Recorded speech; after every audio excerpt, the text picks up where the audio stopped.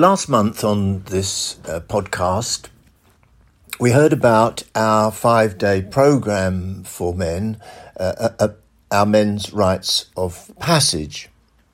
But Male Journey UK is much more than just an annual event for men.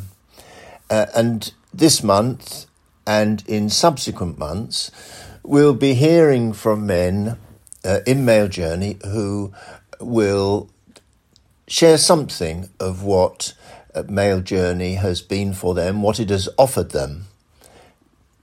And if you want to learn more, you can find more information on our website, or by contacting one of the men in one of our many local groups that, again, you can do through our website.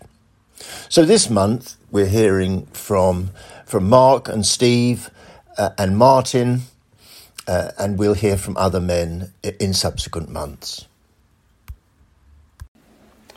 So Martin, what has Male Journey offered you?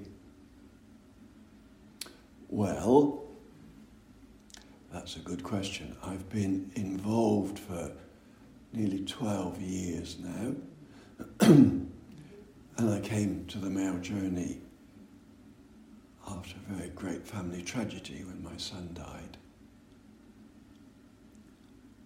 And I don't really know why I came. I came looking for comfort. I came looking for some understanding.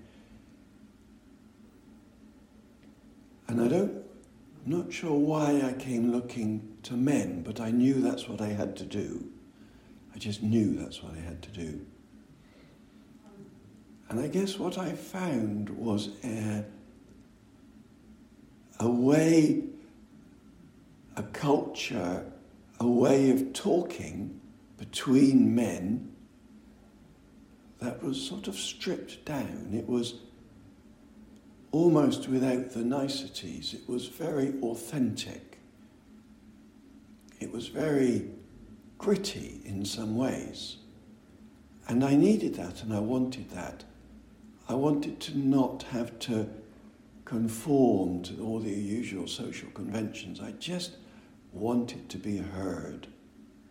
And that's what I found.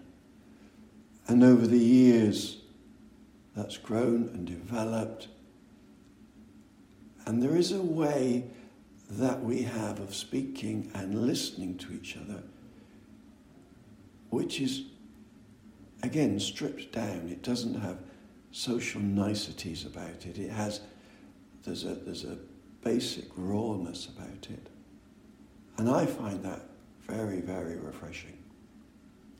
I was a person who really didn't have many male friends. But since being in the Male Journey, that's changed.